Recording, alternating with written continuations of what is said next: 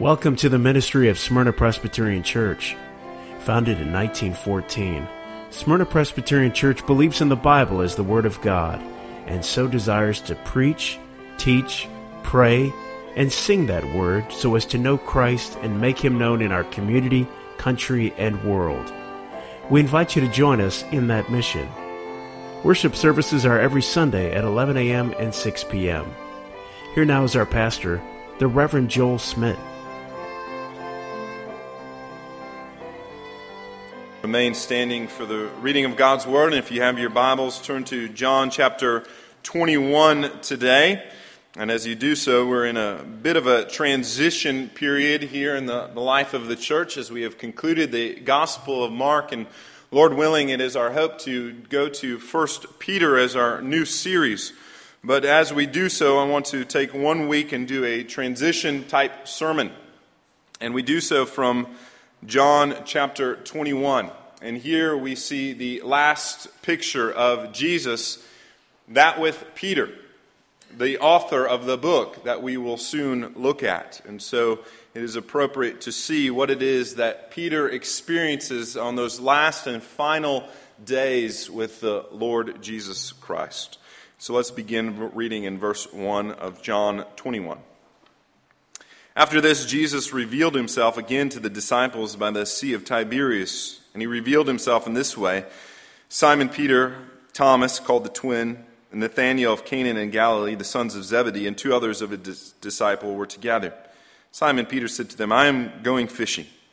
They said to him, "We will go with you." They went out and got into the boat, but that night they caught nothing. Just as day was breaking, Jesus stood on the shore. Yet the disciples did not know that it was Jesus. Jesus said to them, "Children, do you have any fish?" They answered him, "No." He said to them, "Cast the net on the right side of the boat, and you will find some." So they cast it and were not able to haul it in because of the quantity of fish. The disciples whom Jesus loved therefore said to Peter, "It is the Lord." When Simon Peter heard that it was the Lord, he put on his outer garment, for he was stripped for work, and threw himself into the sea. The other disciples came in the boat, dragging the net full of fish, for they were not far off from the land, but 100 yards off. When they got out on the land, they saw a charcoal fire in the place, with fish laid on it and bread. Jesus said to them, "Bring some of the fish that you have just caught." So Simon Peter went aboard and hauled the net ashore, full of large fish, 153 of them. And although there were so many, the net was not broken. Jesus said to them, "Come and have breakfast." Now none of the disciples dared ask him, "Who are you?" They knew it was the Lord. Jesus came and took the bread and gave it to them, and so with the fish. This was now the third time that Jesus was revealed to the disciples after he was raised from the dead. And now our text for this morning. Now they had finished breakfast. Jesus said to Simon Peter, "Simon, son of John, do you love me more than these?" He said to him, "Yes, Lord, you know that I love you." He said to him, "Feed my lambs." He said to him a second time, "Simon, son of John, do you love me?" He said to him, "Yes, Lord, you know that I love you." He said to him, "Tend my sheep."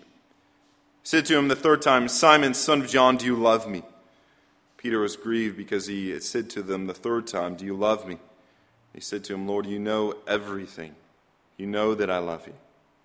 Jesus said to him, "Feed my sheep. Truly, truly, I say to you, when you were young, you used to dress yourself and walk wherever you wanted. But when you are old, you will stretch out your hands, and another will dress you and carry you where you do not want to go." This he said to show by what kind of death he was to glorify God. And after saying this, he said to him, "Follow me." Thus the reading of God's word. Please be seated. Recently I had an article sent to me by a church member, and the article began this way that government officials in St. Paul, Minnesota, took precautions and did so by removing an Easter bunny display that was displayed inside the lobby of the city hall because the city said it wasn't their place to promote religion. There's several things that are disconcerting about this. First of all, that anyone anywhere would think that the Easter bunny is somehow religious. I'm not sure of any modern day religion that claims the Easter bunny. The second idea, though, is the idea that anything that is potentially deemed as offensive needs to be removed. That we need to remove even the possibility of offense, and that we need to maintain as a culture a supposed neutrality. And I think that is troubling because offense then has become the new standard of what is culturally acceptable or not. If it's deemed non-offensive, well, then it's permitted. But if it's deemed offensive, or even potentially offensive, then that's not acceptable. And you see the problem with that. The problem is this, that it's a very poor test, a very poor standard or measurement. It's not a measurement of what is right or wrong, but ultimately how one feels about it. It takes it out of the objective reality realm, the realm of objective truth, and subjects it to subjective feelings. But the reality is this, that the truth usually always offends. In fact, you can't be a Christian without being offended, without being confronted. In fact, that is what the Word of God does. It is the standard of truth, and it calls us to that truth. And as a result, because we do live by that truth, we are cut by the Word of God. That's why the author of Hebrews calls the Word of truth the double-edged sword. And that is a fitting metaphor, is it not? God's Word is offensive. It's true, but it is offensive, and you will be offended. In fact, you must. And yet the truth need not be watered down or catered to our subjective feelings. No, we need to be measured and, yes, even judged by that truth. Now, why do I say all of that? I say all of that because as we come to the end of the Gospel of John here, this last picture of the Lord Jesus Christ, we have a very touching and indeed endearing scene between Jesus and Peter. But do not be mistaken. Jesus gets very personal with Peter. He confronts Peter. And yet he does so with extreme graciousness and love. And the Lord does the same with us and must. Like Peter, we need that restoration. We need to grasp that love and that forgiveness that is offered in the Lord Jesus Christ. And in fact, it's only those that have that are profitable to the kingdom of God, to the service of Christ our Lord. And so we'll see that this morning in 2 points. First, restored by Christ, and second, reinstated by Christ. First, restored by Christ. And we read the context here. The context is important, is it not? That Jesus provides this miraculous catch. And yet at first the disciples do not recognize that it is Jesus. In fact, they do not recognize him until they have this large catch. When he tells them to throw their nets on the other side, they suddenly realize that it is Jesus. In fact, that is how they originally met the Lord. If you remember back, that the disciples were first called to be disciples, to be fishers of men when Jesus performed the exact same miracle. We read about it in Luke chapter 5, that they had fished all night and they gained nothing. And then Jesus from the shore tells them to throw their nets on the other side. And as a result, they have this large and miraculous catch. And Jesus tells them to leave their nets and to follow him. And we have the exact same story here.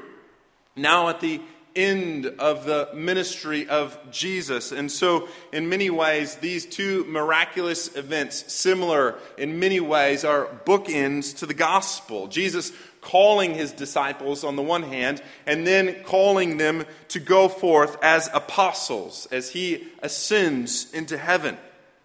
And so that is the scene that we see taking place here. But there is some reconciliation that needs to take place here before Jesus leaves and before Peter gets that true call to be an apostle, to preach the forgiveness and grace of the mercy of the Lord Jesus Christ. And so we see Jesus and Peter sitting on the shore after this miraculous catch, eating breakfast together. And we know that Peter was overjoyed to see the risen Lord. In fact, so much so that he can't even wait for the boat to come in. He dives in, as it says in verse 7, and swims to shore. But in the same manner, in the back of Peter's mind, there must have been this gnawing sense of guilt, a burden that remains, that the relationship wasn't right. There was unsettled business, that there was an elephant in the room, so to speak, and as a result, he felt unsettled. He felt that there was this looming issue, which there was. And we've all been there, haven't we? Perhaps with your spouse or family member or someone close to you. Perhaps you've had an argument or a disagreement or even a difference. And perhaps you've tried to move on and have some type of interaction and some civil conversation, but you know that there is a wall that is still there.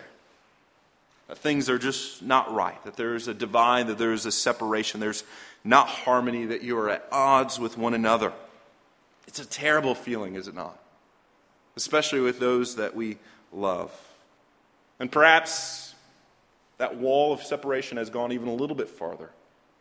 That there has now also become a wall of separation between even you and the Lord Himself. That the relationship between you and Christ is hindered.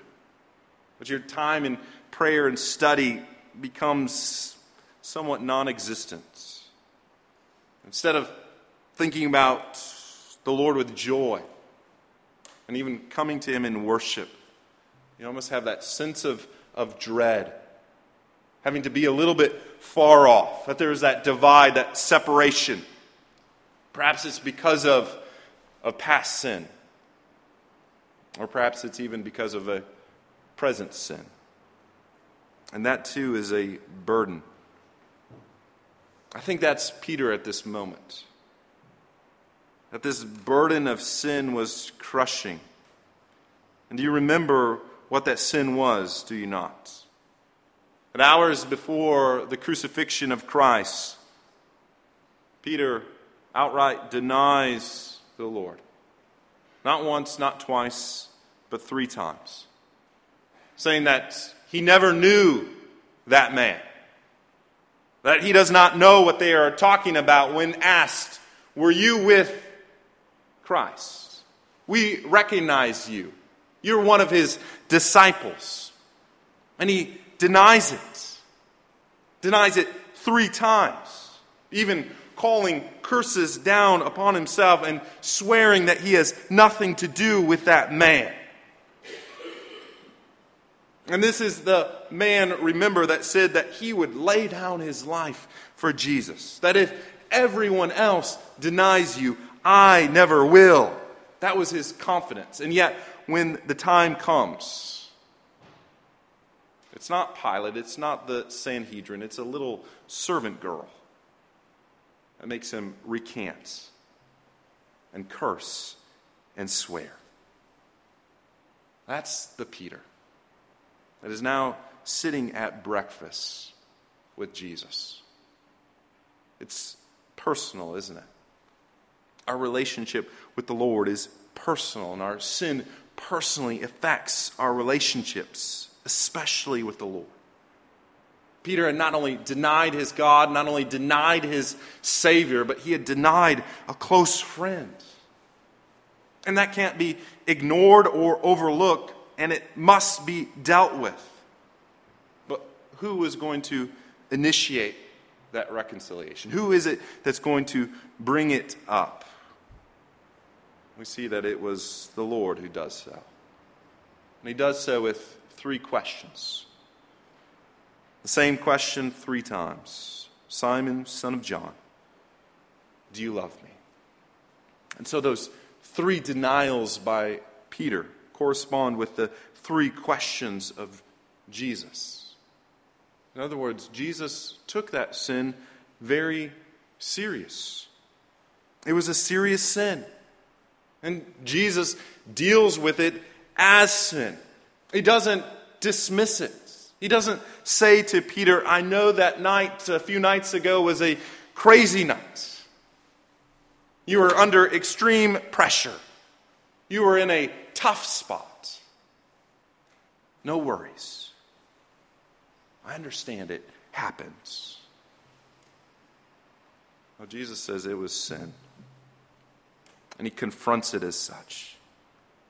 And the Lord does the same with us. Because we can so easily justify our sin, can we not? Tell us, and tell even others, why it's acceptable. We need to be reminded sin is sin, always. And we don't just sin in general.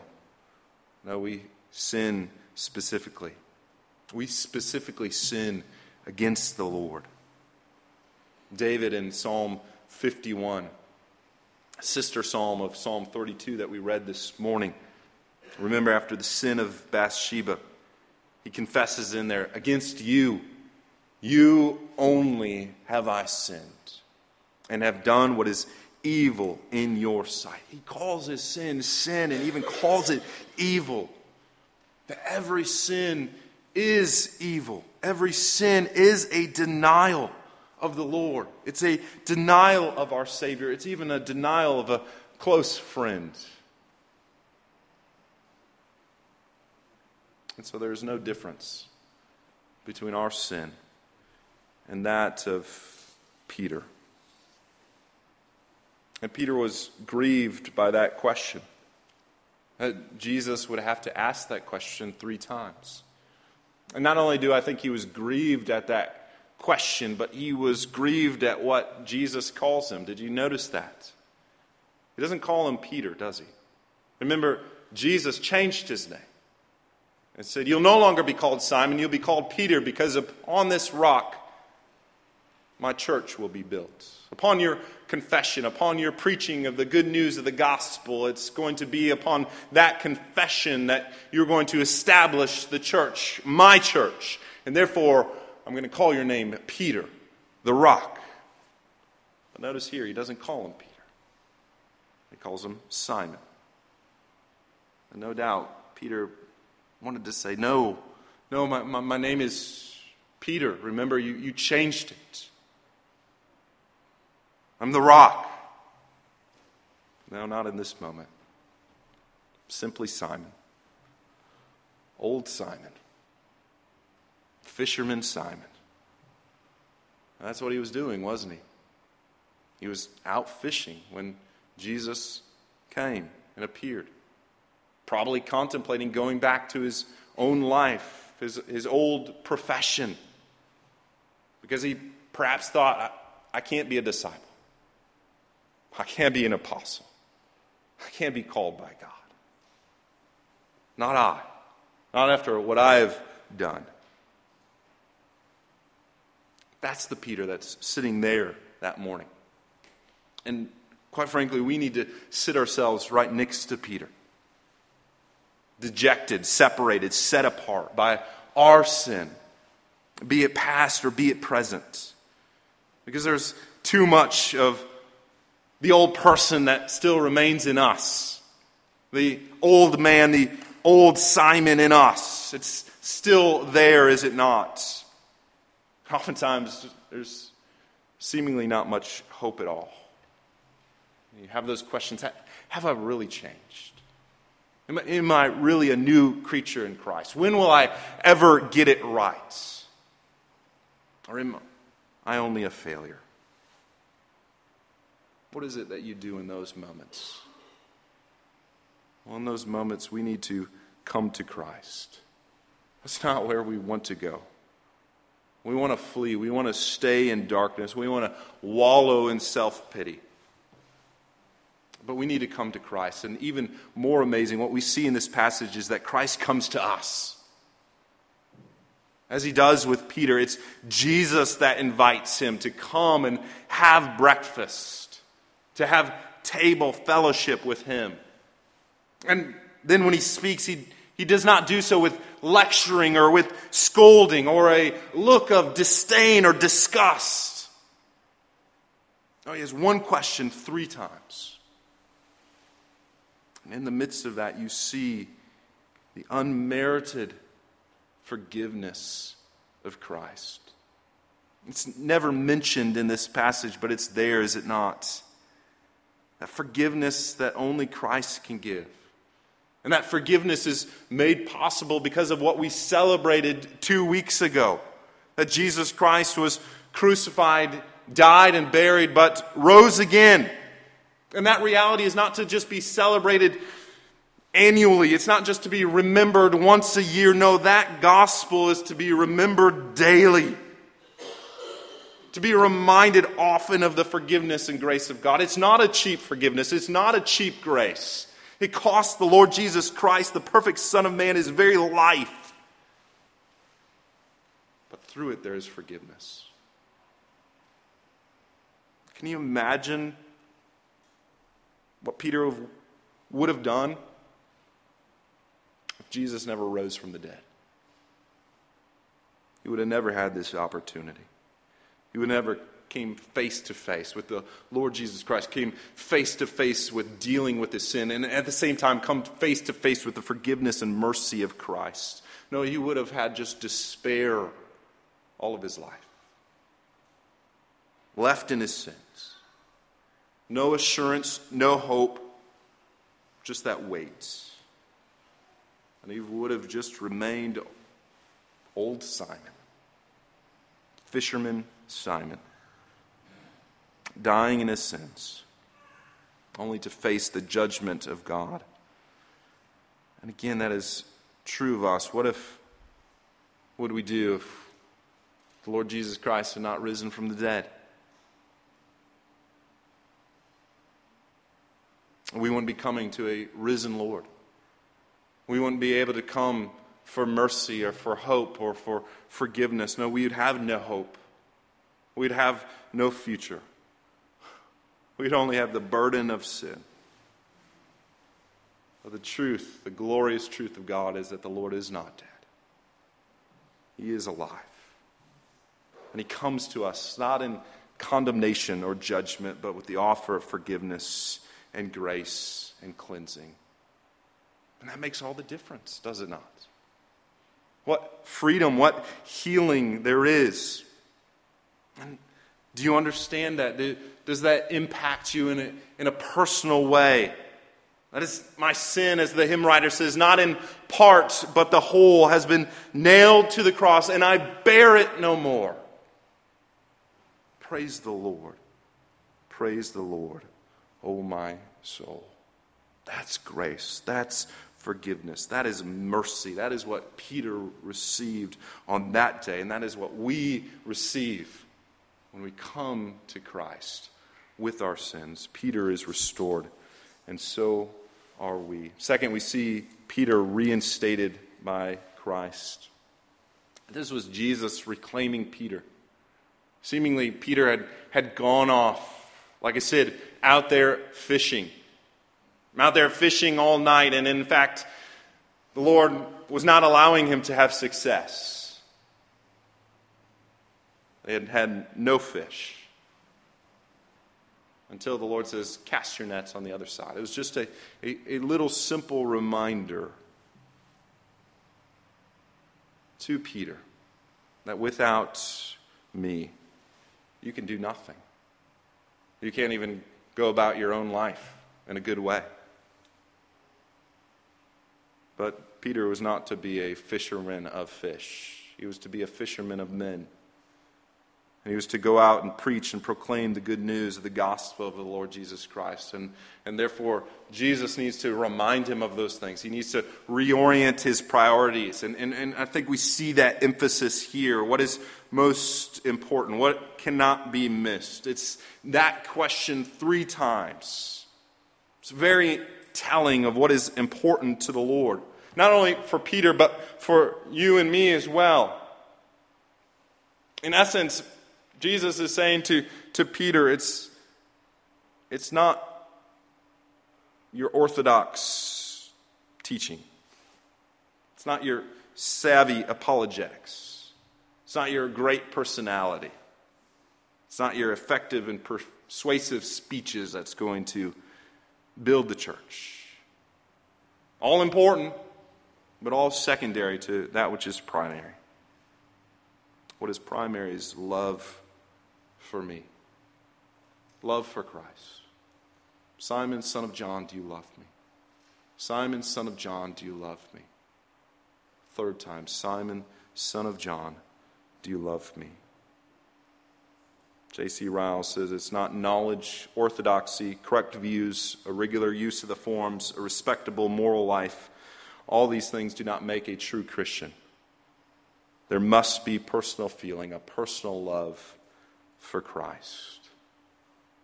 That's a good reminder for us, is it not? Especially as Reformed believers. That love truth, that love theology. We can be big head people, and that is good. But it also must correspond with a big heart. A heart that responds for love towards God. As Paul says, if we have not love, we are a resounding gong, a clanging cymbal. And so Jesus asks Peter, do you love me? So simple and yet so easily missed. And notice Peter's answer. 3 times asked, 3 times gives the same answer, but with added emphasis. And we see here with Peter a man that is humbled. He doesn't appeal to his zeal. He doesn't appeal to his record. He doesn't appeal to his godly living. He doesn't boast that his love is greater than anybody else. In this moment, he doesn't say, if all of them fail, I will not fail at this. No, he can't even say that. Notice what he appeals to. He appeals to the knowledge of the Lord. Verse 15, you know, O Lord, that I love you. Verse 16, Lord, you know that I love you. Verse 17, he appeals even here to the omniscience of the Lord. Lord, you know everything. You know that I love you. You know the genuineness of my love. You also know my shortcomings, my sins and my faults. There is nothing covered. There is nothing hidden in your sight. I can fool others. I cannot fool you, O God. And so you know. And the Lord does know, does he not? Jesus says, I am the good shepherd. I know my own, and my own know me. And with that knowledge, with that knowing comes love. In the Bible, you cannot separate knowing and loving. To know is to love. To love is to know. And so our love, as we even respond like Peter does, oh Lord, you know that I love you. Our love, even that statement, is rooted in the knowledge and love of God, in the promises of God. That we love because God first loved us. That God so loved the world that he sent his Son. That the Son so loved us that he was willing to be sent. That the Spirit so loves us now that he has applied that work of salvation to us and has made us alive. And so even our statement of love is because of God's love for us. Only because God loved us can we know, personally know, intimately know God, and therefore return love to Christ. You know, Lord, that I love you, and I love you because you first loved me. And my love ebbs and flows. It's like the sea. But your love, O Lord, is constant. And it's in that love that we can be secure. And it's so simple yet so utterly profound. Now, there's really no greater question that we can ask than this. Do you love me? Do you love me? I serve on a credentials committee of our presbytery as we examine men as they come to be pastors of churches in our presbytery, many of which are fresh out of seminary, having completed their training, and as they go out into ministry, they are asked, as you can imagine, 1,001 questions. There's probably no greater question that can be asked than this. What Jesus asked Peter, do you love me? Do you love Christ? Yes, you got your theology correct. You got your T's crossed and your I's dotted. But is it all rooted in love for Christ? And the same is asked of each one of us this morning. There is nothing greater. If you can boil the Christian life down to its very essence, to its very core, here it is, love for Christ. And so can each and every one of you this morning say, yes, Lord, I love you. Not perfectly, not as I ought. Because there's never enough love in the world to repay you for what you have done for me. But you told me that he who is forgiven little loves little. But he who is forgiven much loves much. I love you much because I have been forgiven much. There is much forgiveness in the Lord Jesus Christ. And so you know everything, O Lord. You know that I love you. And then it is out of that love that we are to love others and to minister. And we see that here as Peter replies. Every time Jesus responds with, feed my sheep, tend my sheep, feed my lambs. And that could be a whole nother sermon unto itself. But suffice it to say this morning, what is it that he is to feed the sheep with? What is it that he is to tend to when he goes out to tend the lambs? Well, he's to feed them and tend to them with the forgiveness, grace, and love that is in the Lord Jesus Christ. The very things that he himself has received. In other words, he is to give them the gospel. The very gospel that he has received. And then you're a profitable servant. Then you'll be able to feed. Then you'll be able to tend my sheep. But Peter needs to learn that one last time. And that is why I'm so excited to go into 1 Peter.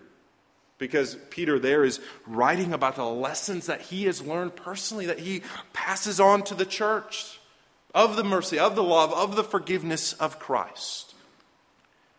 That he ministers with the gospel. But it's here that the gospel comes home for Peter. It's personally applied to him and to us as well. I'll conclude with this. John 21 is a postscript in the Gospel of John. It's an epilogue. It would seem that John should have ended at verse 30 of chapter 20 when he says, all these things have been written so that you may believe that Jesus is the Christ, the Son of God, and that by believing you may have life in his name. That's a wonderful way to conclude, is it not? The purpose and the reason for why he's written this entire thing, he should have put a period there and closed it up. But no, we have chapter 21. Why did he do that? Well, chapter 21, I think, gives us the rest of the story. Now, John 21 is a realistic picture of the Christian life. We might come to the end of the gospel and see this triumphal resurrection of Christ and might think that the Christian life is all about triumph. About victory after victory.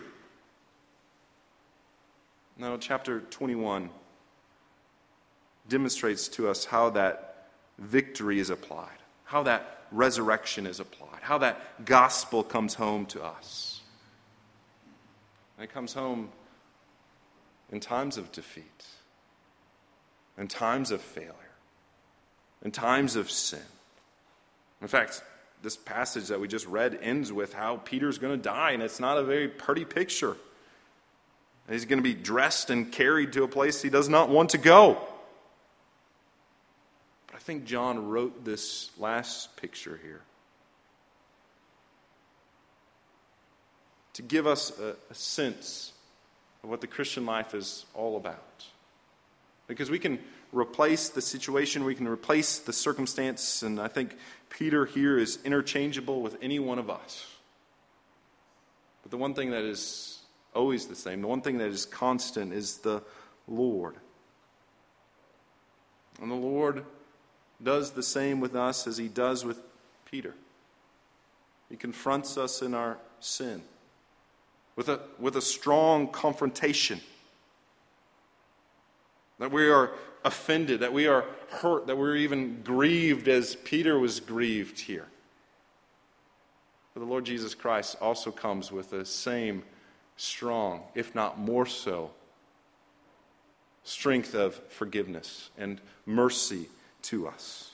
That he restores us and restores us in the midst of failures and restores us in the midst of sin and again calls us to follow him, even as he ends this passage to Peter. Follow me.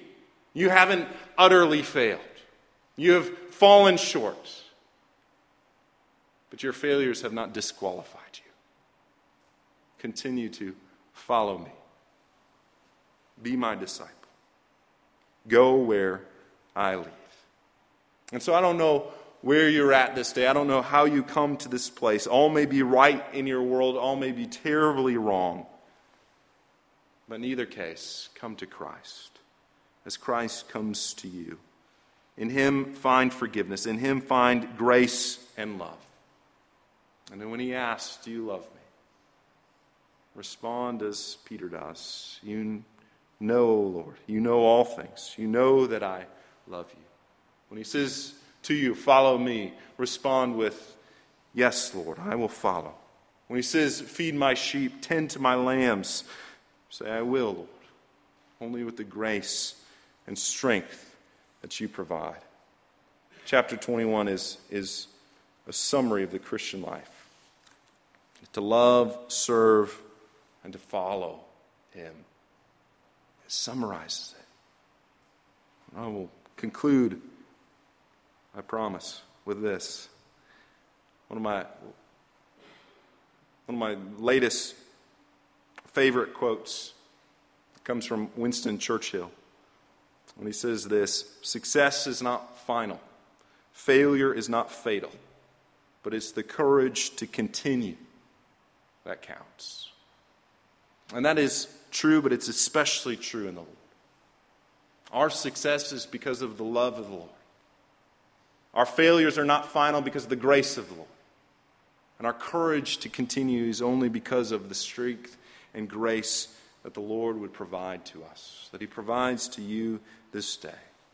And again, calls us to love and serve and follow him. In the light of who he is, how can we do any other? We serve a good, good Lord. Loving and kind. More loving and kind than we deserve or we can even imagine. Let's go to him now. Our gracious God and Heavenly Father, we thank you for your grace and love and forgiveness. Lord, we thank you for this restoration that we see with Peter. And Lord, we know that you offer that same restoration to us. May we readily receive it. Not because we deserve it, O Lord, far from it, but only because you are gracious and good and have loved us with an everlasting love, a love that was so great that it sent the Lord Jesus Christ to die for our sins and rise again. And it's in that death and it's in that hope that we have hope, O Lord. A hope to a new life and a new purpose. And may we live it out this day, this week, and as many days as you give. And Lord, even for all eternity. We thank you for it. In Christ's name, amen.